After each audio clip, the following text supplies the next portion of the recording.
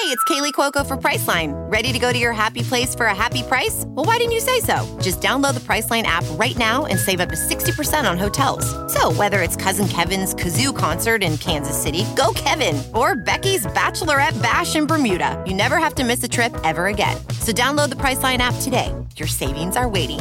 Go to your happy place for a happy price. Go to your happy price, Priceline. It's just astounding to be chosen this many times out of that huge number of excellent projects. And so that just means a lot. I mean, really being nominated is kind of everything. Maybe I'd feel differently if I won, but being nominated is such a big deal and feels like so special.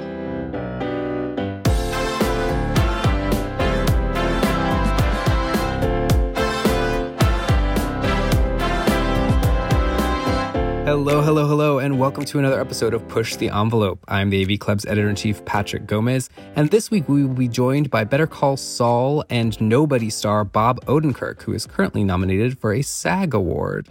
But first, we have had the big nominations come out. We now know the 2021 Oscar nominees, and to talk all about the reveal of those lists of actors and films is our film editor, A.A. Dowd. A.A., thank you so much for joining us. Thanks, Patrick. I'm happy to be here. Wouldn't want anyone else. You were up bright and early on Monday morning when the nominations were announced by Priyanka Chopra Jonas and Nick Jonas. And, you were quick to turn around some initial thoughts. I'd love to kind of get what was going through your head when you heard all these names be announced. Yeah, I mean, the thing about the Oscars is, and I don't think the pandemic has changed this much, honestly. There are some things that are different this year, but the thing about it is that by the time you reach the Oscar nominations, we've seen so many of these precursor awards. We've gone through really a whole season of awards that the attention sort of has coalesced around a certain group of movies. And you will get surprises, but often by Oscar nominations morning, the movies that are going to play into the Oscar race are pretty well known. So I don't know if I saw a ton of surprises. There were at least a couple in there that I was not expecting to be nominated, but these were sort of the movies. A lot of the movies nominated were the ones that have been showing up again and again this whole season. And totally fair. I know, one of the things that we've discussed in the past is kind of your favorites and staff favorites. And we saw some of those get celebrated and some of those not. Let's start by discussing some of the ones that you maybe wish had gotten on there. I know you were a big fan of First Cow, which topped our list of the films of the year last year. But we didn't see that represented here. No, I mean, First Cow is the type of film that is, I think, always going to fall under the Academy's radar just because it's such a, I mean, it is an art movie and it's small and it's quiet. I think that there's maybe some alternate reality where this thing turns out to be a sort of a minor box office sensation or something, and then it gets on the Academy's radar. But the fact of the matter is that A24 sort of smartly guessed that Minari was probably their better bet and pushed that harder, I think. I would have loved to have seen First Cow in the conversation. I would have loved to have seen a movie like The Assistant, which came out way back in last February. So really an eternity ago at this point in entertainment industry terms. But that movie is hypercritical of Hollywood without any of the glamour of Hollywood. So that was probably a lost cause as well. But did you have any hope, because this was a pandemic year when a lot of the big tentpole films that would have been major Oscar contenders were pushed to either this year or this current year or beyond? Yeah, I mean, naively, I did for a little while. I allowed myself to kind of entertain the thought that this might be the year that the Academy thinks about nominating something that is outside their general sphere of interest. That's something that a movie that isn't backed by a major studio, that isn't backed by one of the mini majors like Searchlight or Focus, that isn't released by one of the streaming giants, that they might look at films that they would otherwise not have taken a look at. I mean, you have to think that, Academy members get these screeners and they get these links like everyone else. And that maybe this year, without something like Steven Spielberg's West Side Story in contention, that's moved back a year, obviously. Without something like that in contention, smaller movies might at least get an opportunity to be seen. by the people who might vote for them. But I think, the actual nominees have disabused me of that idealism. I mean, it's not that small films aren't nominated. Something like Minari or Nomadland, those are low budget films. It's that they still have these have these powerful distribution apparatuses at their back, if that makes sense. I mean, it totally does. But let's talk about Nomadland. That was part of a large representation of female filmmakers this year, which was nice to see. So tell me what your feelings are in terms of Nomadland and Promising Young Woman getting celebrated. We had our first year of 2 female Best Director nominees. Yeah, I'm a fan of both films, and I think it's long overdue that category could feature 2 women in it, and 2020 was the year it should have happened probably long before now, but 2020 was a great year for films by women. And so it makes sense that this would be the year that 2 of them would break into the highly competitive Best Director race. Yeah, I'm really happy to see those films represented, Nomadland especially, which is one of my favorites of last year. It's supposedly there are 70 women this year are nominated for Academy Awards, which is a record, I believe, and they make up a total of 76 nominations, I think.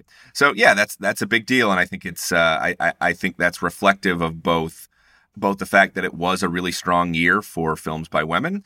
I think it also reflects, however, that a lot of the larger studio projects are still directed by men, and with most of those not opening in theaters last year and hence not really in contention for Academy Awards, that opened it up for the Academy to consider work by women, which is not to say, of course, that there aren't women who make studio films at this point, but a lot of the large, prestigious projects are still going to men in Hollywood. Well, it wasn't just a record year for female representation. We also saw a lot of Black actors be recognized. In fact, 3 Black actors in one category, in the supporting actor category, which was fantastic to see, as well as 2 Asian actors in the Best Actor category with Steven Yeun and Riz Ahmed, which was fantastic. But let's talk about the supporting actor category, which is incredibly competitive. It is. And I'm really curious to see how that's going to shake out, to be honest, because I think that honestly, Daniel Kaluuya, who plays Fred Hampton in Judas and the Black Messiah, that is probably he's probably the front runner in this race.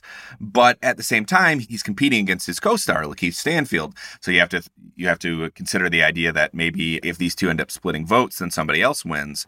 I think it's a strong lineup in general. The other nominees are Leslie Odom Jr. for One Night in Miami, Sacha Baron Cohen for The Trial of Chicago 7, a film I was not a fan of, but I did quite like his Abby Hoffman in that movie, and Paul Raci in Sound of Metal, an actor who is so generally unknown before this past year that I think he didn't even have a Wikipedia page until recently. And that was a little bit of a surprise to me, just because I feel like while people celebrated his performance, he wasn't getting the same sort of attention that somebody like Delroy Lindo, who I know we're a huge fan of at the AV Club, was getting. So his nomination there did strike me as one that was a little bit of a surprise. Yeah, although I think they were pushing Lindo for Best Actor for Da 5 Bloods, which could explain why he's not here. I think had they pushed him for supporting actor, it's possible he would have made the cut, and then we'd see 4 Black actors up for supporting actor this year.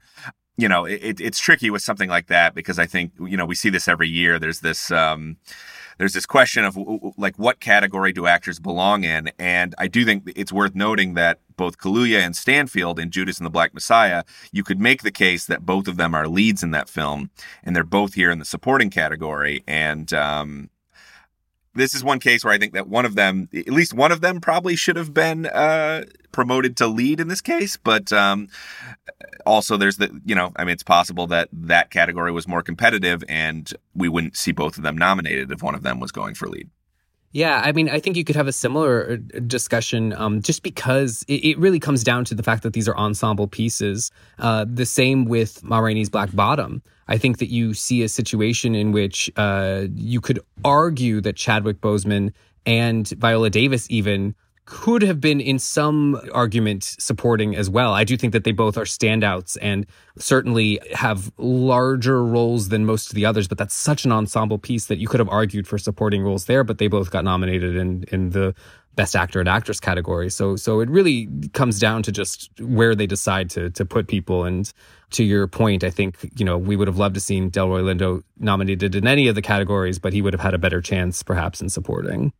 I will say this too. I think that that Warner Brothers did push Stanfield for lead actor, and voters decided to put him in the supporting category, which I don't know. I sort of understand, because you can sort of look at the character that Stanfield plays in the film as a supporting figure in Fred Hampton's life.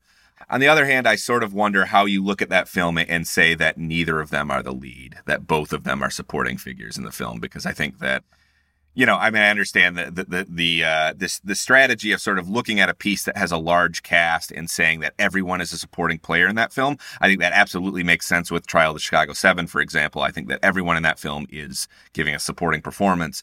But Judas and the Black Messiah is a film that has a large cast, but is led by these two actors, in my opinion. I'm happy they're both nominated. I think they both are very good. I'm very happy about Stanfield being in there. I think that a lot of the attention has focused on Kaluuya's performance this award season. It's really cool to see Stanfield in there too, because I think he does supply so much of the urgency of the film. Well, when we discuss all this kind of stuff, it always takes me back to Catherine Zeta-Jones's win for supporting in Chicago, when it's like, those were two co-lead women. Right. we just live in a world that couldn't imagine that there's two women leading a film. Right. But you know what? Well, I'll give her Oscar, and good for her.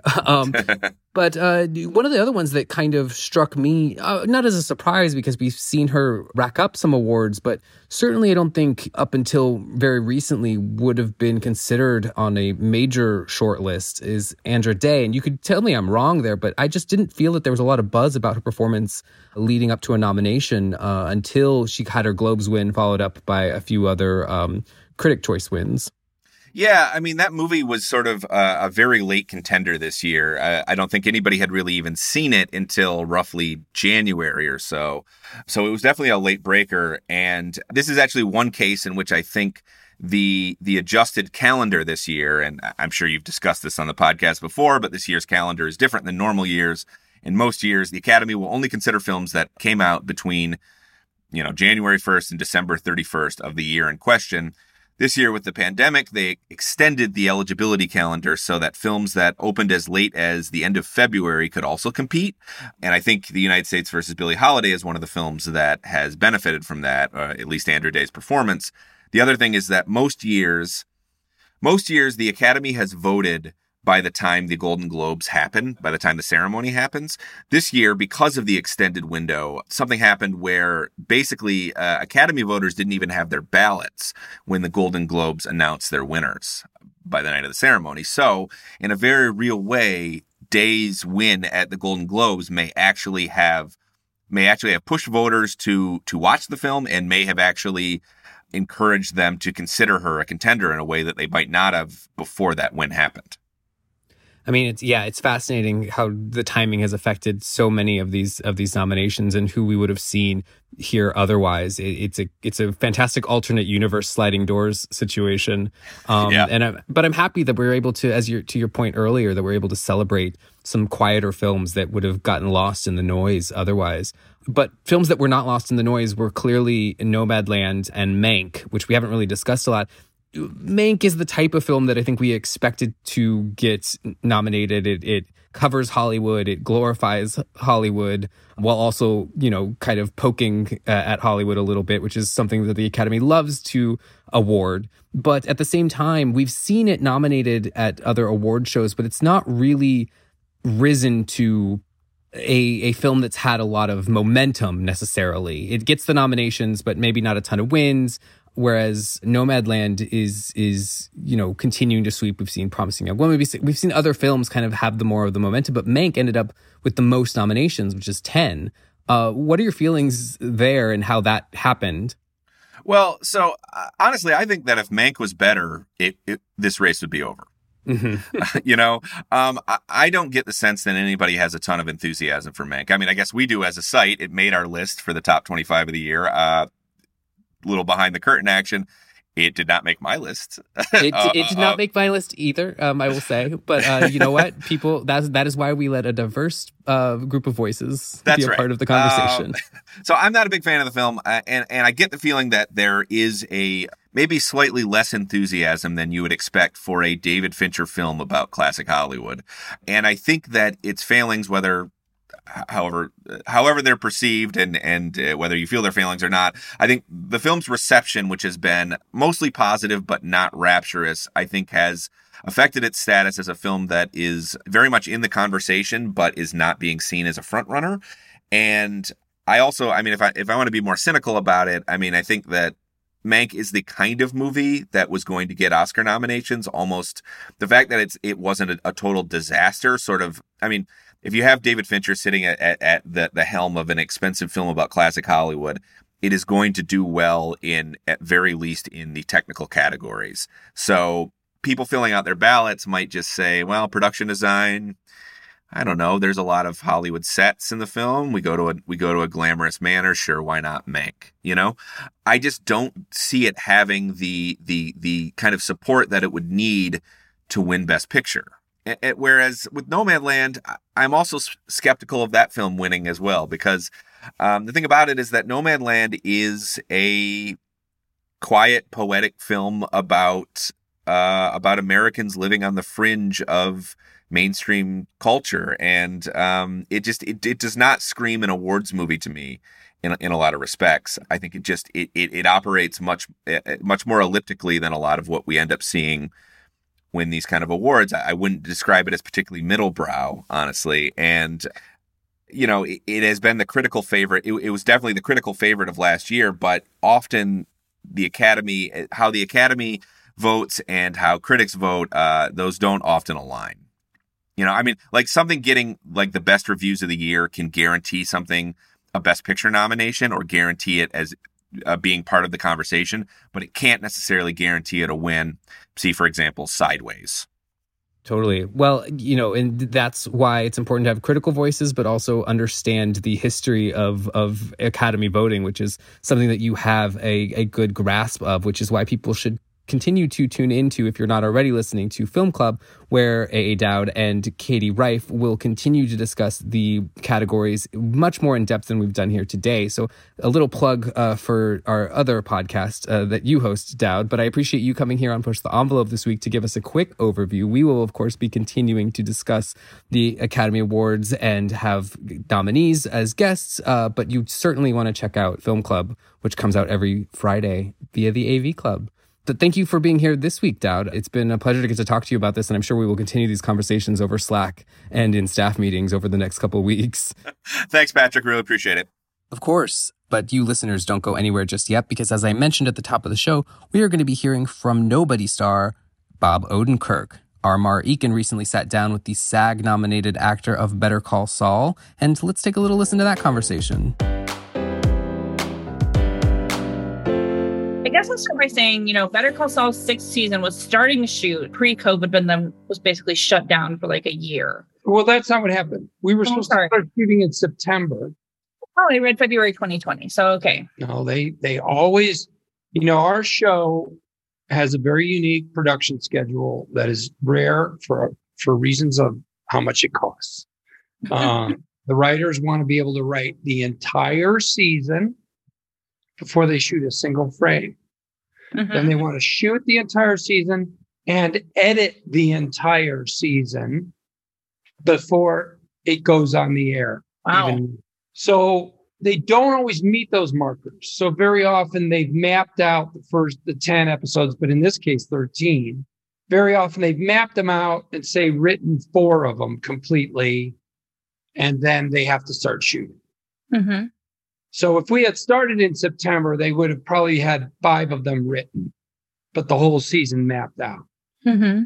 But then John Banks and I got on the phone with so many, you know, COVID protocol people. They gave us a big, you know, lecture, and they were great. They were like, look, we want you to know what we're going to do. We think it's going to be safe. Here's what we're going to do.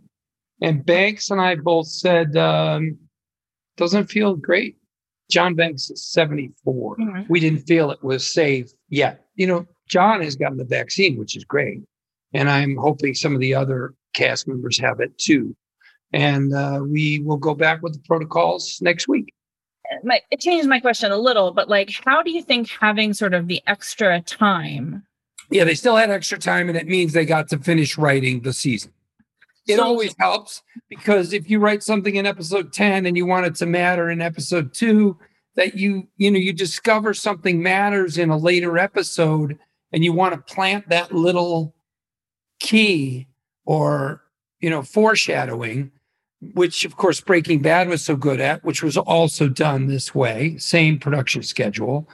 You need that time. You need to have written episode 10. So you know that in the third act, this one relationship or this one object or this one point of view can be put into episode 2. Mm-hmm. And it's one of the reasons they want to edit the entire thing. It's because you get to editing and you learn things. And then you want to change something in an earlier episode. I mean, I had read something you said recently, though, that you still are not like entirely sure how it's going to play out. And, I don't know. I haven't read it. I could read it. I'm a producer. I could say, give me the scripts. They offer them to me, but I don't want to know. Yeah. In some sense, that's like you're Jimmy or you're Gene. Yeah. Like, you're reacting to the situations that are happening. That's right. How well you've played Jimmy McGill / Saul Goodman for a while now. Like, how well do you think you know that character? Like, do you feel like you have background? I think I know him really, really well. Mm-hmm. And to the point where, to me, the character I'm most curious about in our show is Ray Seahorn's character, Kim Wexler, not Jimmy. And and it's been fun getting to know Jimmy, and I hope the audience has liked it too, and that they found him an intriguing character. I do think we don't know who Gene Takovic is. We don't know what the experience of Breaking Bad did to him and the experience of being in hiding. So those two experiences, I imagine that, with Breaking Bad, he was really thinking he had it made with Walter White, as a client, and that actually doomed his whole enterprise. So I don't know what those two experiences may have done to him, and we'll get to find out. Yeah, like we sort of know where Jimmy's story is going. Like, we don't know how it's going to get there, but Kim, we don't know what's going to happen. Like, is she going to... We don't know I'm sorry, Meredith, to step on you. We don't know what's going to happen, and we don't know who she is. Who is this person? Right? Yeah. Is she going to become collateral damage? Is she going to flip? Is she going to, we don't... And then with Gene... Also, when you were just talking about being in hiding, there was a part of me that's like, also, what is doing that job? And like Jimmy has never been a person that could just hold down like 40 hours a week of a mall management Cinnabon job. Like, what is doing, not just hiding, but like, what is being that person done to you? Yeah, I mean, I feel like the guy's having a nervous breakdown. That's what that whole collapse was. And his body is like rejecting this situation now. Mm-hmm. And so I don't know. I don't know what happens to him. I don't know if he comes out somehow better or just implodes. You've also said recently that Jimmy McGill is like one bad move away from flipping the switch and turning into Saul Goodman. Is Kim the only thing holding him back, or is it like his own morality? Or like, what do you think it is there that's keeping him from pushing through? It's Kim. It's Kim. Yeah. He's got something in his life that is worth keeping one foot in the straight world. Mm-hmm. Like Angel Devil, he's like still listening. He's got Kim keeping him, one foot in the straight world. But not much, just a toe. He's ready to go.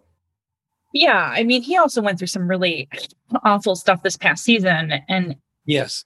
And I think sort of in the past that Jimmy sort of had this hubris of thinking maybe he was smarter than these other people, or that he could talk himself out of any situation. And I think maybe last season is where he realized he's a little fucked. There's some kind of journey he goes on in this season where he either compartmentalizes or somehow re-energizes his Saul Goodman side with this, PTSD that he's kind of living with from this adventure in the desert that went off the rails very quickly. And anybody else would stop, would say, maybe I should rethink my approach to life and the law and who I am in the world. And I guess he doesn't. I don't know what happens next. Where he is right now is the end of season 5 is a guy who's trying to find his feet again. Mm-hmm. Yeah, he's scared and he's wobbly. Yeah. And he doesn't have his brother there anymore to sort of back him up. Like his only connection to the real world, I guess, is Kim. Kim's it. Kim's the whole thing. And she seems to be losing her marbles a little. Well, that's a lot of pressure to put on one person. Do you know what I mean? To be in a relationship where like you guys are the only thing sort of like holding each other up. Yeah, they're too into each other and too like, in a real relationship, you really have to you have to take responsibility for yourself. It's one of the things you learn. Sometimes it takes a couple of years into your marriage where you realize, oh, my life is still my own. I still need to own it and live it and learn from it. And I think these two are a little too up each other's asses. They're just hiding away together a little too much. Better Call Saul was notably on Obama's list of the best shows of 2020. What do you hope the president is getting from the show? And is it weird to be like, oh, the leader of the free world, the former leader of the free world is watching me? Yeah, it's a tribute to the writing of the show. Mm-hmm. He's a smart guy who likes peeling back the layers of the onion on everything, on policy, on human behavior, on life on Earth. And so our show is a show with a lot of layers to it.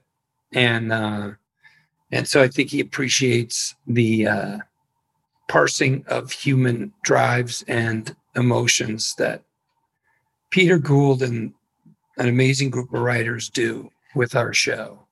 I would guess that's what he's liking. Also, it's kind of funny. I mean, Saul is kind of a joke. And yeah, hopefully you have to empathize with him, but you can laugh at him. It's perfectly fine.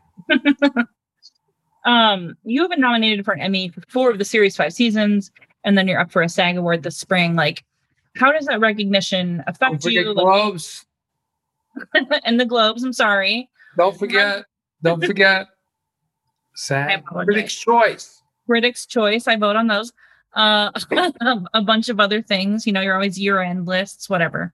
How does that sort of stuff, like, do you keep track of that stuff in your mind? Are you happy to have, do you like wearing the suits? It's super thrilling. Do I like wearing the suits? Oh, man. My feelings about that have wavered over the years. I would never wear a suit willingly. But, as you go through it, it's an honor to be picked out of the grand, massive array of TV and movies, and amazingly good TV, just stunningly great, smart, well written, well played, beautifully shot. It's just astounding to be chosen this many times out of that huge number of excellent projects. And so that just means a lot. I mean, really being nominated is kind of everything. Maybe I'd feel differently if I won, but being nominated is such a big deal and feels like so special that I think dressing up a little bit, I think award shows are, the social aspect of showbiz, which when you start and you're young, you can sort of look at with a snide eye, a kind of a feeling of like it's a bunch of rich people patting each other on the back. Look, it is not all of them are rich. It's good to tell people about shows. I love Pen 15. Now, how do you get people to know about Pen 15? You give it awards. You say the name. You put it out there. Otherwise, how is a little show like that going to be found? Mm-hmm. You want to find it 10 years from now after it's long over and they didn't get to do many seasons because not enough people watched, or Undone, this show that I'm on, these good, pure, I think Better Call Saul belongs in the category. They need to have the attention brought to them. Better Call Saul is a bit of a challenge to watch. The journey is incremental, and you have to watch with sensitivity. You have to watch kind of closely. You can watch a scene. If you don't watch it closely, you might think not much happened. But if you watch it closely, you can see, oh, I see what happened there. There was a transfer of status. There was a suspicion that grew. And so giving awards to these things, it makes people pick them out of the massive lineup of options. And that's a good thing. And so I'm willing to dress up. Also, I'm ugly. So dressing up is a good thing if you're going to be in front of a camera. So I don't know. I just think of it as a social event, and I like the people in this business. I like, the other night I was on the Globes and there was Bateman and Matthew Reeves. I know both those guys and I love them. They're great guys and I don't get to see them enough. I would love to hang out with them once every 5 months. But once a year on TV is great. No, it really is. I'm thrilled and honored to be picked out. And I love being a part of the social side of the business. And I'm not even going to qualify that by saying up to a point. I'm just going to say I love being a part of that stuff. And I think as a younger person, I was very, I'm become less jaded. Well, you mentioned Pen 15 and shows that sort of needed a little help or need sort of someone to help them happen. And that sort of reminded me that you started your own production company, Cal Gold Pictures, and you are working on a deal with Sony, like you're working with Sony. And I'm sort of wondering, like, what do you sort of hope to develop there?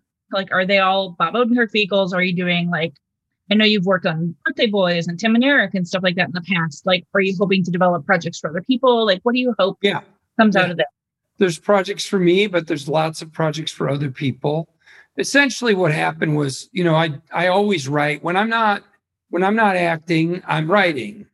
It's interesting because there's stuff that you've written, like being on SNL, like there's not names on every sketch and when the credits roll at the end or whatever. Do you know what I mean? So there's stuff that you've written that people may not realize that you've written, but you know that you've written it, or you can put it on your reel or whatever. There's always that too. Yes. But writing feels like more like woodworking. It's like a thing you do and then you can point to it. Well, this is tangentially related to acting and to writing. You are an integral part of one of my all-time favorite scenes in comedy, which is the backstage at the Aerosmith show scene in Wayne's World 2. You and Robert Smigel, which I just think is a very funny scene. Like, having lived in Chicago, it all rings very true. I assume that came from your work at SNL, and I know that Mike Myers liked me as a performer. He was encouraging to me. We're about the same age, but I was kind of years behind him in stage time. But he came to see my one-man show in New York when I was a writer at Saturday Night Live, and I did the West Bank Cafe. I did the theater there for a weekend, and Mike came down, which was really nice of him and very supportive. And he loved, of course, everybody loved Smigel because he's the best writer that ever worked at Saturday Night Live. And he gave us those parts to be a part of it. And I also helped Dana. I don't know how much I helped Dana with his work in Wayne's World. He claims I helped him. I listened to him tell me his ideas and probably told him they were great. But he gave me a Martin guitar as a thank you. Now, I don't know why he did. It was way more than I deserve for being basically cheering him on. That's all I did. I must have liked you too, because you ended up working with the show. You ended up working on the Dana Carvey show and all of that. You've had some projects that have failed, like any actor, any working actor, any working writer. Is there one that's really stuck with you and that you'd like sort of a second shot at? There are many that stuck with me and that I wish I could have a second shot at. First of all, I wish I could reshoot The Brothers Solomon as an indie movie, done on location only, no sets, and played as real as possible. Just don't give it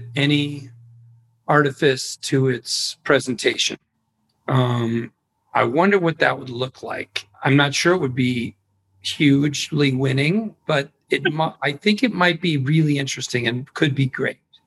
There's a show I did for HBO called The Near Future, which was really good. Only I was just unsteady because I was working in sci-fi, and it just threw me as far as my confidence goes. But it was fucking good.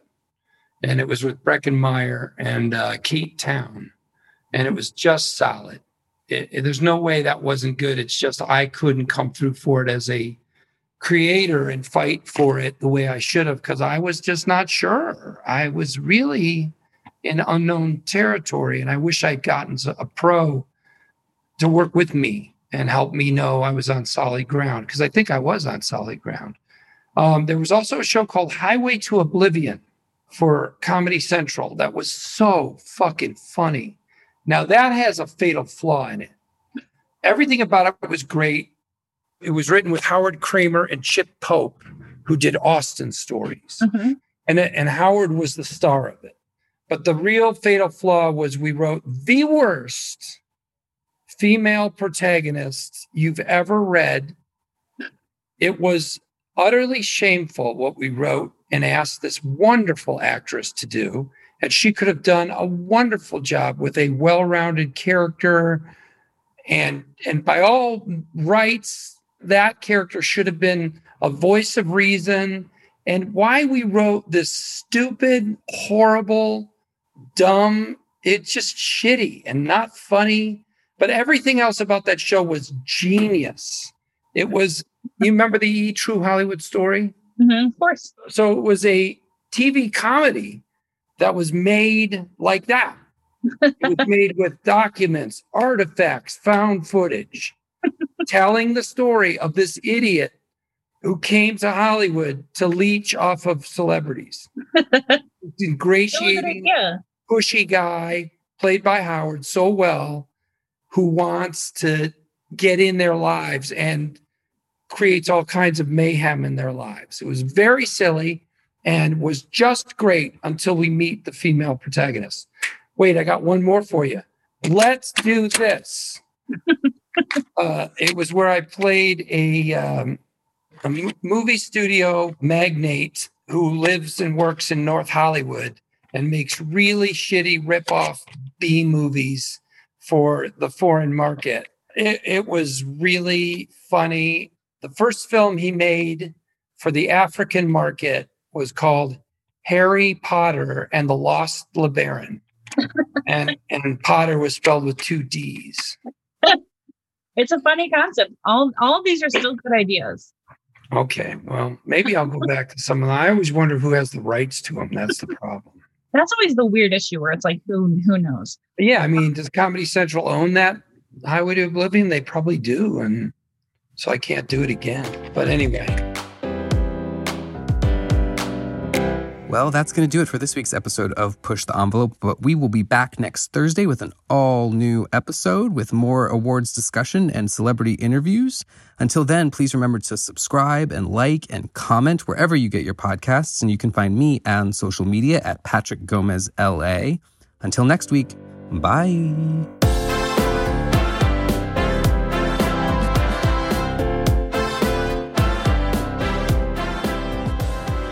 This episode of the AV Club's Push the Envelope was brought to you by producer Michaela Heck and sound engineer Ryan Allen.